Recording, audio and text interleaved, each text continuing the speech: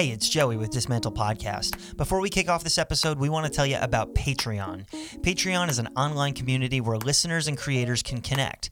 But it's more than just connection, it's community. With any monthly support, you can access things like upcoming guests, exclusive episodes, even behind-the-scenes content you won't find anywhere else.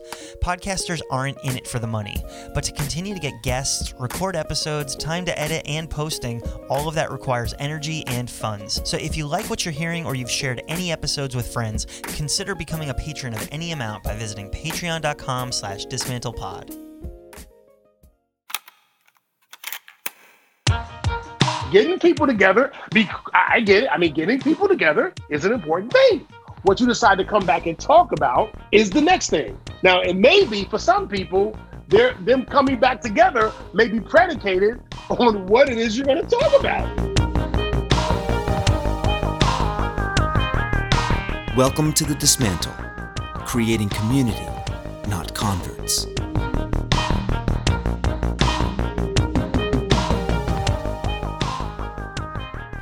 Welcome to Dismantle Podcast, a place for community, not converts. I'm your host, Joey. On this show, we attempt to dismantle an issue that poses as problematic for the church by having a discussion with a guest who has insight or experience with the subject.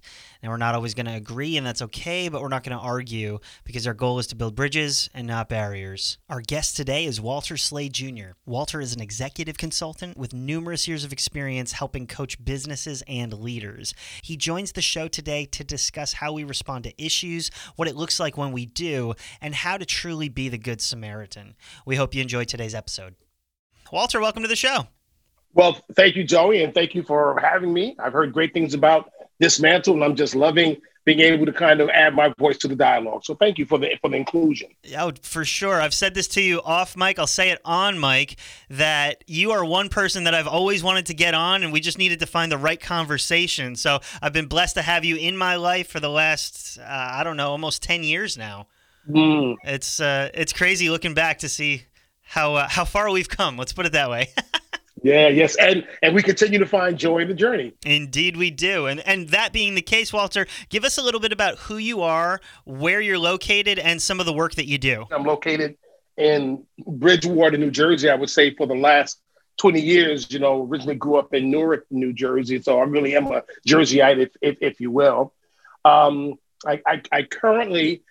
work I do in terms of I would say the secular well, if you will, is that I am an executive coach, leadership coach, and human resources consultant, doing coaching, if you will, mostly to leaders who manage others in businesses, whether large business, small businesses, and helping them to be their best and do their best work as they engage in this world.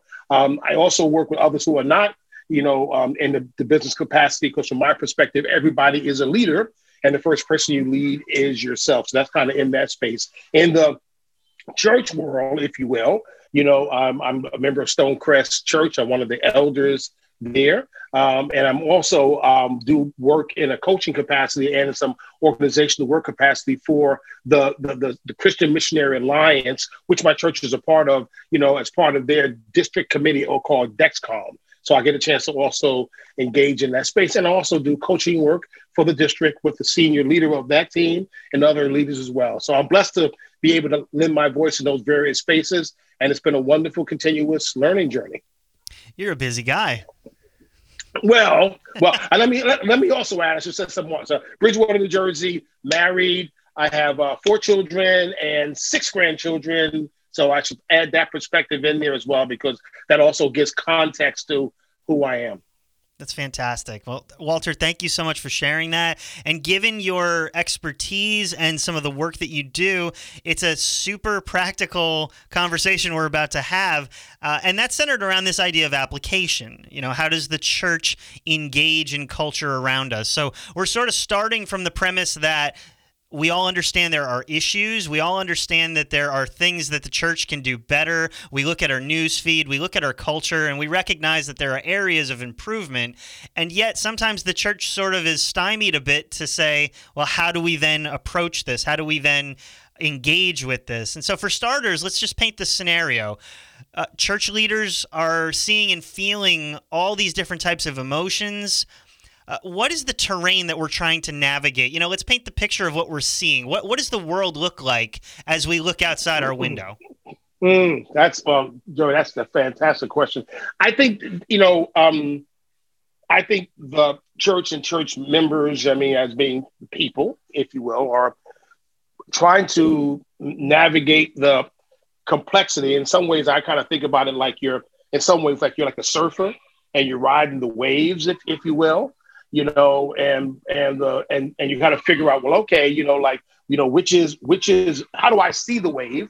And basically, how should I be riding it? And therefore, I'm trying to see if I can avoid having to spill out, if you will, especially as you're trying to really orient yourself to what is my role as a person, what is my role as a follower of Christ, what is my role as a part of this. So I think church leaders, if you will, and I say that word leader in the sense of the formal way, are trying to figure out, how is it that we're supposed to show up in this particular time?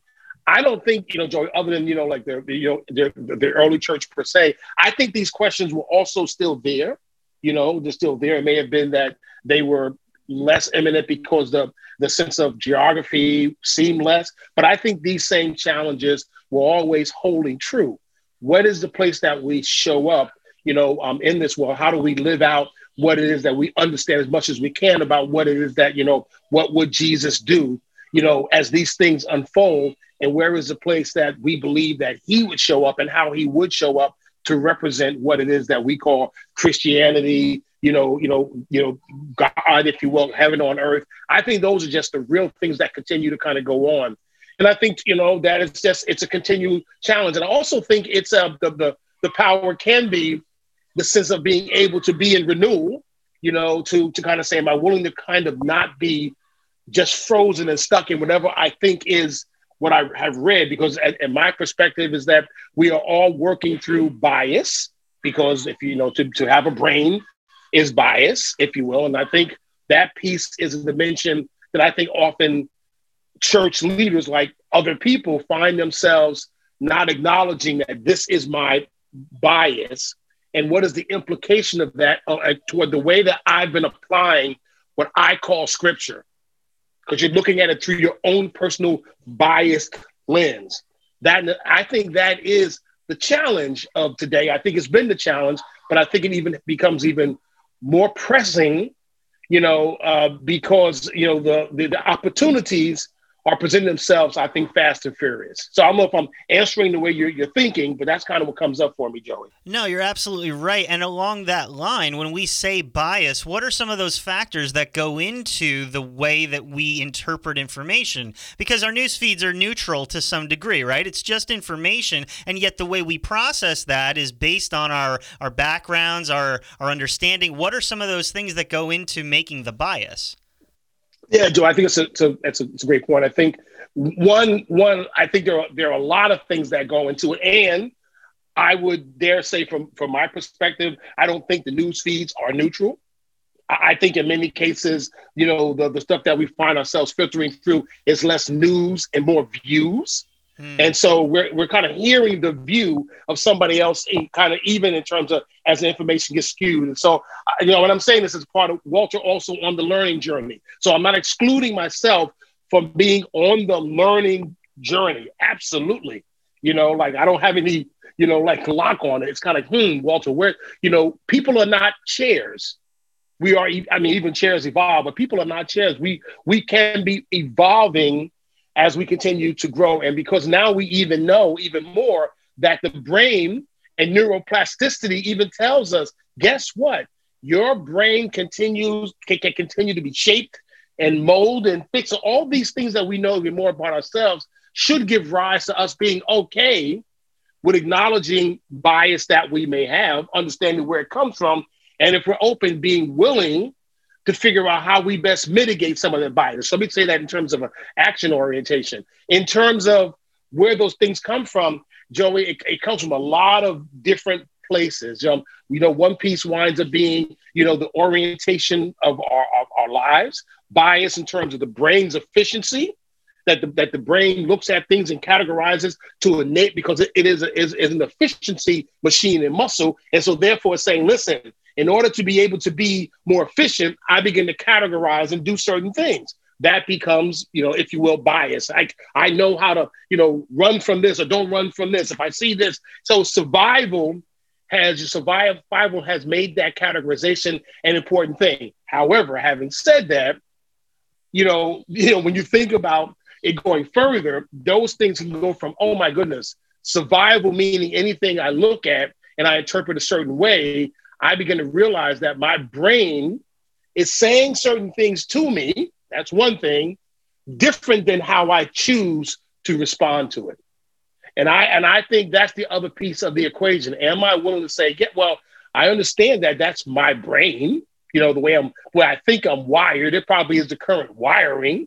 It doesn't mean if I'm willing to slow down and think about it and say, is that really serving what it is that I believe I'm called to do? Whether it's Christianity or not, but is it really serving what I believe that I'm called to do? Otherwise, the bias that's going on that we think is for survival, something's going to come eat us, we begin to interpret everything through that lens. And that's always kind of going on, daily stuff, information, views, the way we were raised, the people we engage with. We are just kind of bombarded, if you will, with a lot of different information that we need to filter through our internal lens. And as I said, the brain is a very much efficient thing. It begins to categorize for the sake of saving energy. However, in the process of doing that, you can really make a lot of human mistakes because you think, it's a way of being efficient when actually in most ways, it winds up being you either being prejudiced or not taking action to fulfill what could really be the higher calling or what Christ is calling us to do. I'm included in that, Joey. I'm saying it, so I'll be very clear. I am not excluded from what I'm saying.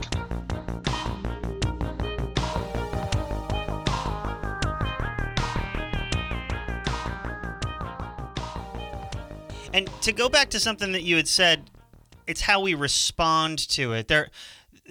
Meaning that when we see something, we can either react to it, and that reaction has a spectrum of availability. How we respond either well or either not so great. And yet there's another way that we can respond to information, which is to not respond to it or to resist it. To retract and to warn others that, hey, maybe this isn't a good idea, things like that. So how do you decipher when this information is coming across your news feed, across your desk, so to speak? How do you know which one to use? When do you respond to it, and when do you resist it, so to speak? Well, I would say one part, and this my own orientation, is that the challenge with the notion of resist is that you're actually giving energy to that thing that you're trying to get away from. So resistance takes probably more energy than in some ways kind of just acknowledging and allowing that voice to just be quiet. And I think, so for some people, I'm thinking about, whether it's, the work that people are doing around, mental fitness, and or even some of the churches around, Joyce Myers, her battlefield of the mind, and some of the other stuff coming out now with saying, listen, just acknowledge that, capture the thought, capture it, acknowledge it, that it's there. Remember that sometimes some of those thoughts believe they were trying to serve a purpose for you. And maybe, Joey, at some point, that purpose really makes sense. However, when that purpose hijacks you, then you kind of say, I'm not living out what it is, my best life. And I think biblically, I say the Bible, those quieting times, those prayers help me to have discernment versus judgment, help me to have discernment so that therefore I can begin to slow down till my response really winds up being slow down, to really, whether it's prayer or whether it's meditation or whether it's breathing, slow down to allow myself the moment to not just react, but my response is to slow down. And again, I'm saying it contextually because I know if you're being chased by a roaring lion tomorrow morning and it's chasing them all, there's a difference between kind of saying just sit there and be eaten up. There's a difference, However, in most cases, what we perceive to be the immediate threat doesn't really wind up being that. So we can have an opportunity to discern and say, there really isn't a boogeyman in those bushes. So what is it that I'm choosing to do? And that alignment is, what is it that I believe that God would have me do, if you will? How do I begin to kind of discern what that looks like in my life? So my opinion, my perspective, my street corner, not imperfection is, Lord, help me slow down. Help me slow down, because everything might say, react, and help me slow down and maybe even respond by slowing down, especially when I'm acknowledging that, this is really all filtered through a whole bunch of different biasy lenses, mine of which is a part of it. And so let's fast forward down that train of thought just a little bit. Followers of Jesus recognize an issue. They recognize that they've slowed down about it, really processed this information, and now there's a call to action. They recognize that to live out their faith, to truly put motion behind belief, there needs to be some action. And yet, at least from my street corner, and I love that you said that word because I haven't heard it in such a long time. From my street corner, a lot of followers of Jesus who feel that don't really know where to start. And some of that is based on a church culture that doesn't really get involved with things beyond a Sunday morning. When engaging with hurting people is not your MO, there's almost this, well, what do we do? Attitude, and leaders and church members can feel overwhelmed. What do we do with that emotion when there is that desire to say, okay, I need to do something, but I don't know how? Yeah, I think it's a great question, and I think that the thing I think about, and again, it's not it's not a kind of perfect, this is the answer. I think this piece of so what is the emotion? I love your point. Hey, I'm feeling X, let me acknowledge that I'm feeling it, because that emotion for many of us is like putting the hot hands on the stove. It's the alert signal. It's an alert signal that something is off. And this is, but I know something is off. And it's something that I'm trying to reconcile in terms of what I do with it. So what are the options that I might have? And I think in many times, the options we're thinking that is the church's option, whatever that looks like, is really us filtering through what do I think this particular church is going to say about me if I behave in a fashion that within me, separated from my church piece, I believe is the right thing to do. Which means I think there is some call to action, and it's something like, well, in that case, then if I was playing the scenario, what are some of the variations of actions you're thinking about? You're thinking about, not what the church is telling you to think about. And I'm not saying that's a wrong thing, but what you're thinking about, as a human being follower of Christ, not connected to that thing called the structure, which, as we know, that wasn't the way the early church was all tied to all these peoples and buildings, because it just wasn't fixed like that. It was, you as a follower of Christ and, this amorphous thing happening. However, the individual still connected is that power connection. What is it that you feel called to do? And what do you believe? And it might be any number of various options. So my encouragement for folks is to acknowledge that your choice has not been given up unless you gave it up. That your power doesn't have to be given away unless you decide to give it away. And sometimes people do give it away because that can feel safer. It can feel safer. So, and I'm not saying they have to act on what the options they lay out. They don't have to do that. However, first and foremost is to acknowledge, you really probably have a bunch of different options that you might consider. Let's at least go down the path of you thinking about that before you find yourself thinking as if no, I'm just going to sit here and be at the point of effect. I don't have any choice. So I would say to you that whether it's church leadership, which everybody's a leader, but church members, and say, okay, what is it that you think makes sense? And Joey, a good example is that, think about it, kind of say, well, if you saw your family member hurting, if you will, in many different ways, your desire to go help could manifest in a lot of different ways. You would not necessarily feel bound by the conditions of the church, to not think about the options. You might feel constricted or bound by deciding which options you choose because you want to make sure you fit in, but that doesn't mean you wouldn't have thought about all the various options. And so my encouragement is, don't give away the power of choice that God so beautifully designed us to have. I hate commercials, especially before, during, or after something you're trying to listen to, like a podcast.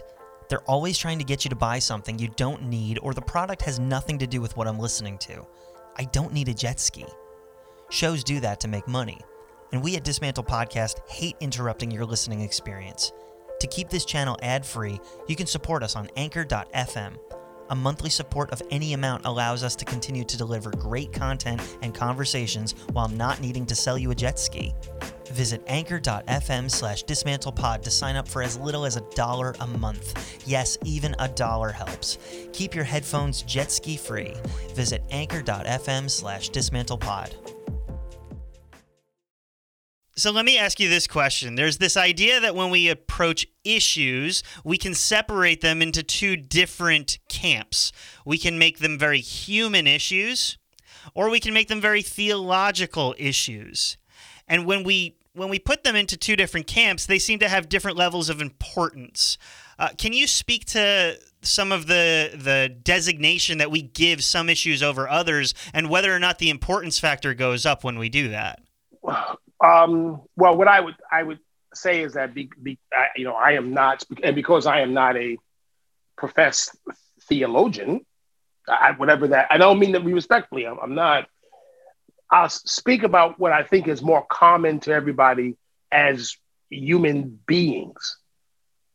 That I think that if I think about through the lens of learning journey, I'm saying, okay, if the Good Samaritan was about theology, it would be a difference. I mean, if the Good Samaritan, what showed up as being the right thing to do, using that carefully, was about the theology of like what was the day, then we'd say, well, okay, that person as a human being suffering, the theology would say, well, yes, we think that was a good thing. And Christ comes along and says, no, that's not a good thing.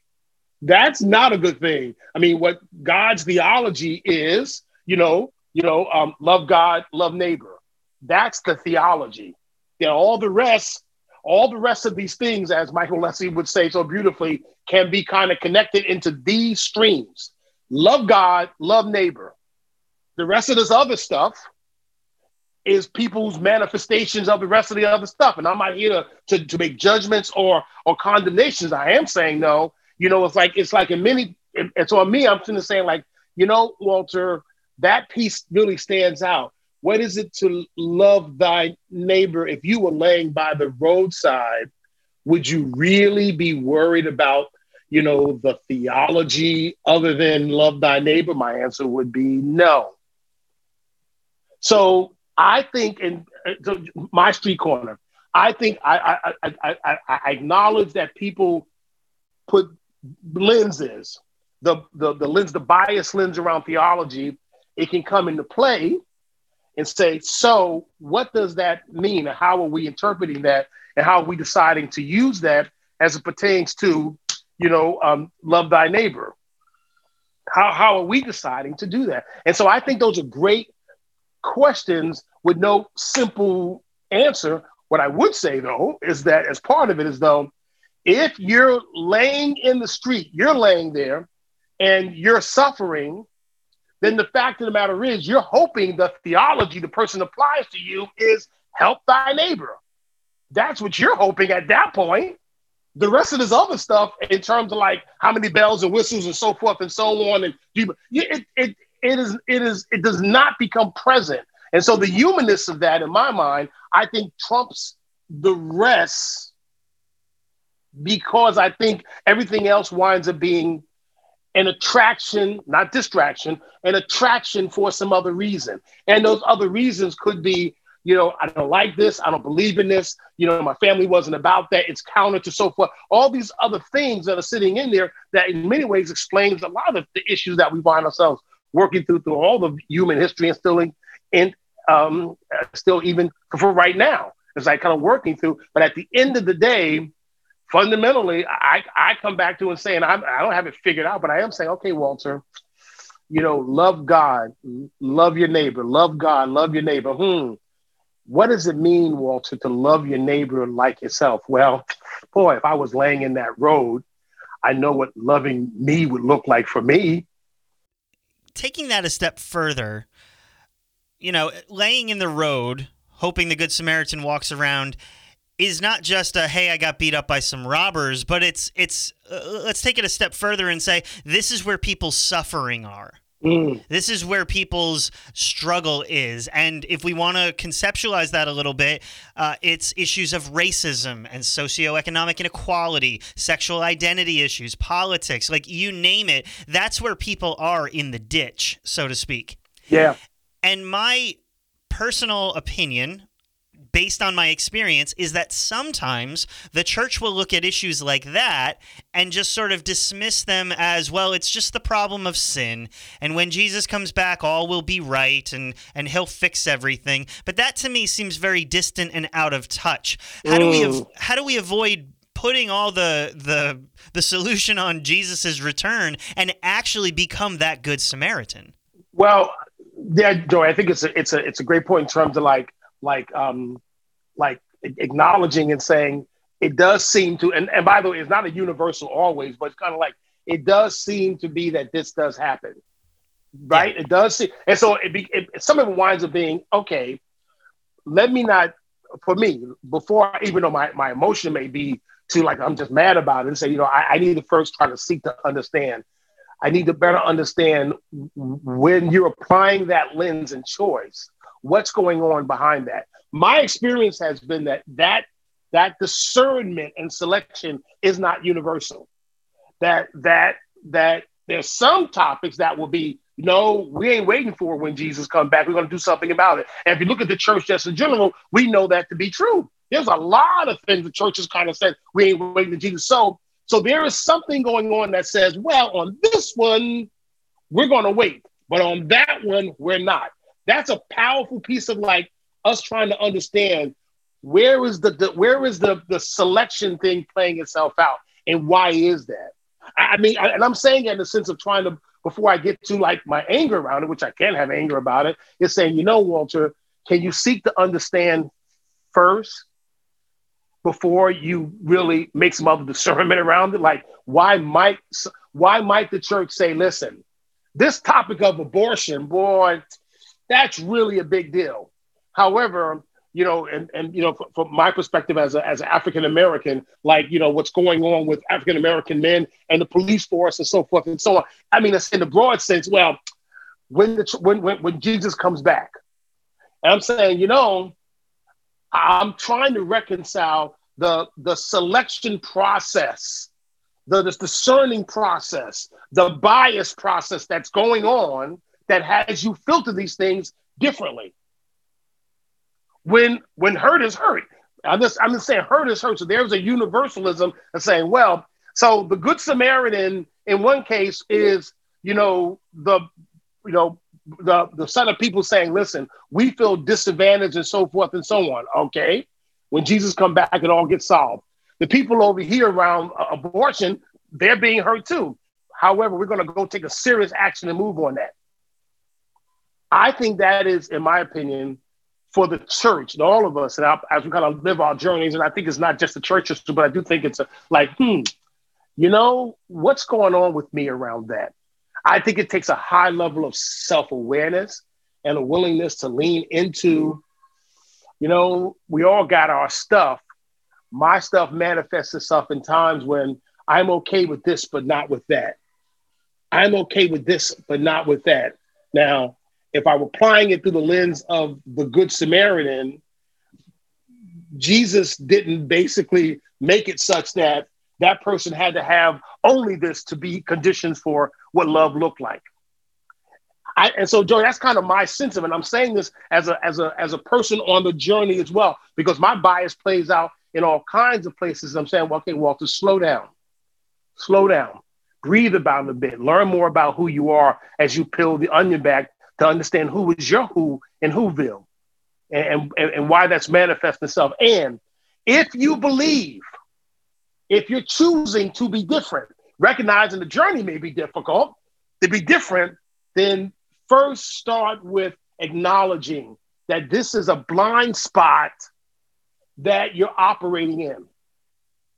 That I just know it. I didn't say, like I'm happy with it or so forth and so on. Like, that's a blind spot for me. And I'm making some discernments that says it's okay for some to suffer, but some don't. And then I'll wait for Jesus to come back. And I don't read anywhere in scripture, and I'm not a theologian, that says Jesus said, just wait till I come back. Maybe it's there, Joey. I'm not an expert in the Bible, but I don't see anywhere that says wait till I come back.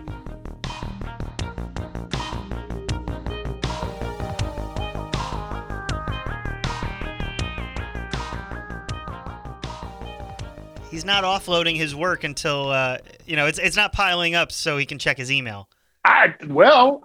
Again, I'm not a theologian in that regard, not an expert in the Bible. However, in the simplicity of what I'm getting as I kind of go along this journey is saying, I have never heard someone say, wait till, Jesus said, wait till I come back. I just have not found it in that regard. I found a lot of other things that says love your neighbor, so forth and so on. Seek, not in perfection. You're going to fall down, but that's okay. That's okay.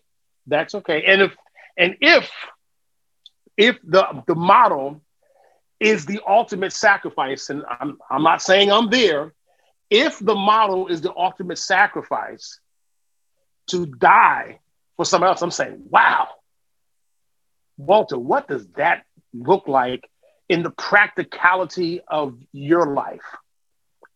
Joey, I don't have, I know there's something there. And I think that's the reflection, the continued reflection for all of us. Like, and not that you got to go die or, it's just, but I do think there's manifestations of like, well, that person's hurting. This is another issue.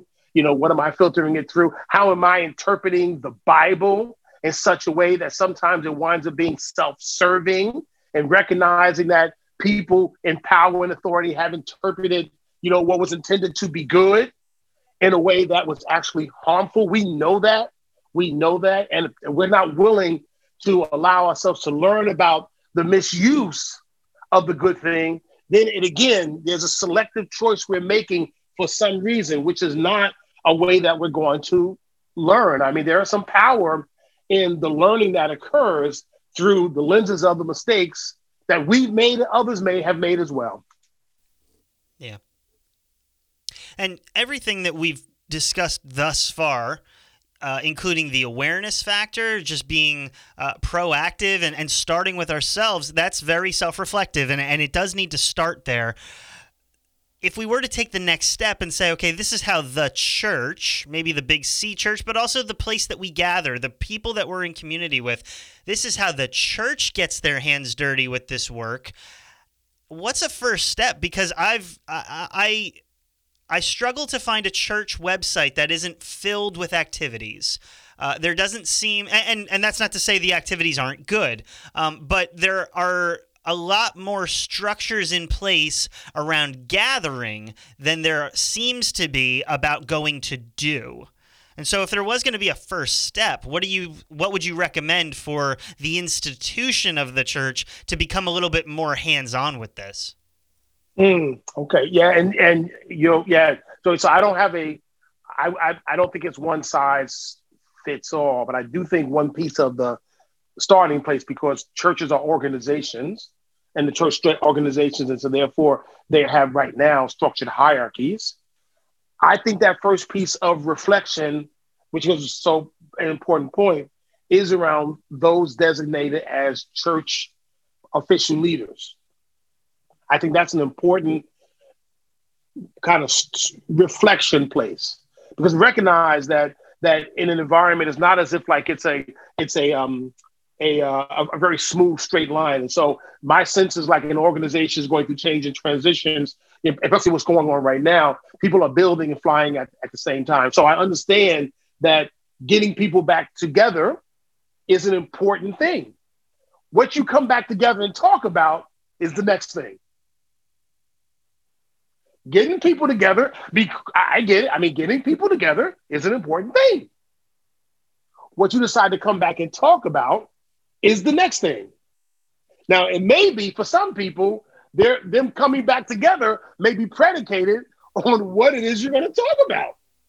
Right. Because people have had a chance to also reflect, and somebody's going to say, Lord, what might be, and believe me, I'm not telling this if I wanted somebody to die or somebody, but if we said, Lord, what might be the gift and opportunity that it is that could be manifested from COVID? What might be? There could be some other pieces that unfreeze the system in a way that we never could. Oh my goodness! You mean the disparities that exist, even in the U.S., the disparities that exist around healthcare and stuff like that, and those things, they were always there. Oh my goodness! This thing brought a highlight to it in a way that we might not, or in a large way, have ever really chosen to look at. Then what might be the opportunity the church leadership chooses to do with that? And that's why that piece always comes out. So I think, and I'm saying, so that's an important thing. Well, you can come back and say, it's like the George Floyd's murder. There's a lot of ways people could decide to kind of come back and talk about that. They could do that. So I think the church leadership, and I know it's very individualistic in some ways, is like, okay, if then you're choosing to look at this as an opportunity to maybe put something out in the church dialogue in a way that even if you felt like you wanted to kind of push it, but you didn't, if you were fearful, then it's possible that what's went on has enabled you to really jump onto that wagon and ride it till the wheels fall off, because it's bigger than you. And it might be suggesting something about the opportunity to be the Good Samaritan in a way that you felt like you couldn't unfreeze your system. It felt like you were pushing a boulder uphill. Well, it might be that, I get it. I'm saying I understand change from a pure change management, change leadership, John. I get it. Churches are organizations and systems. And as such, many ways, they love to live around homeostasis. Why change if you ain't got to change, and so forth and so on. And yet there's sometimes when burning platforms get presented to you, however, that doesn't mean you decide to take advantage of the burning platform. That's a function, I think, of reflective leadership in the church body, as it is in any other organization. That's what I think. So it's not a judgment or condemnation, just saying, I think there's an opportunity that exists. If leadership chooses in that system to lean into it. Find then some members in the congregation, many of which you are there, who've been longing for that dialogue to manifest in that way, but have also felt like they were kind of in the back row. It might come along and be part of your guiding coalition to help move the needle in places that you don't got to be at. So let me just stop there, because I'm filtering through my own change management experience in organizations and things of that sort. And you'll tell me whether I'm just getting too far afield. So please. No. You're right on. You're right on point. And I think that's an interesting concept, that if we don't have to change, why would we? And yet the world around us seems to be needing more change than ever. The world around absolutely it's changing, and the world's always been changing. It's right. It's like, okay, the world, and so when Jesus comes back can be my response to what's going on out there. Right? I mean, when Jesus comes back, I tell you what, we'll just kind of keep neat in here. And I'm understanding. It's like, in some ways, kind of say, Walter, isn't that someone like you want to say, I better stay in the house and not go outside? I say, yes, it is. Yes, it is. That's that same fearful feeling. I get it. So I'm trying to connect with it through empathy. Seek to understand as opposed to kind of saying, well, you must be wrong. So I'm not going through judgment and condemnation. I'm kind of saying, Lord, help me to have empathy, to be a fascinated anthropologist, and therefore seek discovery. Tell me more about why you're thinking that way, because I don't know. Tell me more about that. And I don't have to agree, but seeking to understand can be a powerful way of slowing things down so you can kind of figure out, yep, it makes sense. I don't have to agree with it, but it does make sense why you would think that way. Now, if we're trying to change it to something different, then that might mean, what might be common levers that we can kind of begin to coalesce around that sometimes can be greater than some of the things that we often find ourselves becoming silos, the common good and shared success. But that's work. And that work in my mind can't just be my opinion. Oh, well, we all love Jesus. Absolutely. I get that. Sure. Having said that, though, if we all love Jesus and you tell somebody who's hurting in the street again, then we all love Jesus, they're going to say, okay, so what you really mean is that what I should do is care how much you know versus how much you really care. And they might say, that's your theology getting in the way of your humanity. Right. And people don't care how much you know until they know how much you care. At the core of it, that's it. I mean, when you're in the street bleeding, now they do care how much you know in regard to like, do you know how to help me? But at the beginning, they're all saying, I'm just pleased someone's coming along trying to help me. Walter, this has been a great conversation, and even though we've just scratched the surface, we're out of time for today. But give us a little bit about where people can connect with you online if they're interested in some of the work that you do. How can they find you? Well, thank you, Joy. Thank you again, and I and you see I have a lot of passion, and that's why you kind of set me off on the path to do that. So thank you for allowing me to share my thoughts. And again, all these thoughts are, nothing that is fixed or whatever. That praise God and the Holy Spirit for whatever insight and wisdom He helps me to kind of work through as I'm on my journey. So yeah, they can find me in terms of Walter Slade Jr. at gmail.com.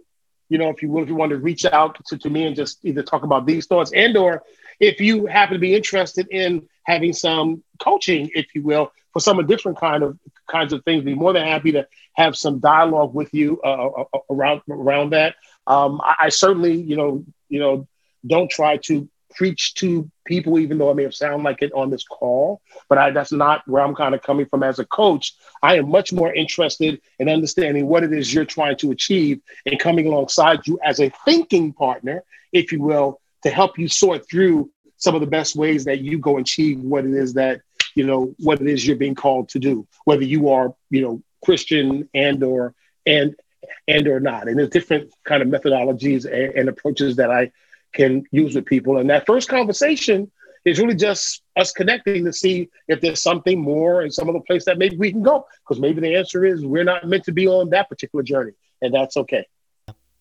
That's great stuff, Walter. Thank you again for being on the show. Thank you, my brother. Blessings to you. That wraps up today's episode of Dismantle Podcast. Thanks so much for listening. You can connect with us on all the socials at Dismantle Pod. You can shoot us an email at dismantlepod@gmail.com, or you can support the work of the show in two different ways. You can join us on patreon.com/dismantlepod, where you can get access to behind-the-scenes episodes, upcoming content, and more, or you can visit us at anchor.fm/dismantlepod, and any monthly amount helps us continue the work that we're doing here. As always, until next time, don't complain about the things you're not willing to change.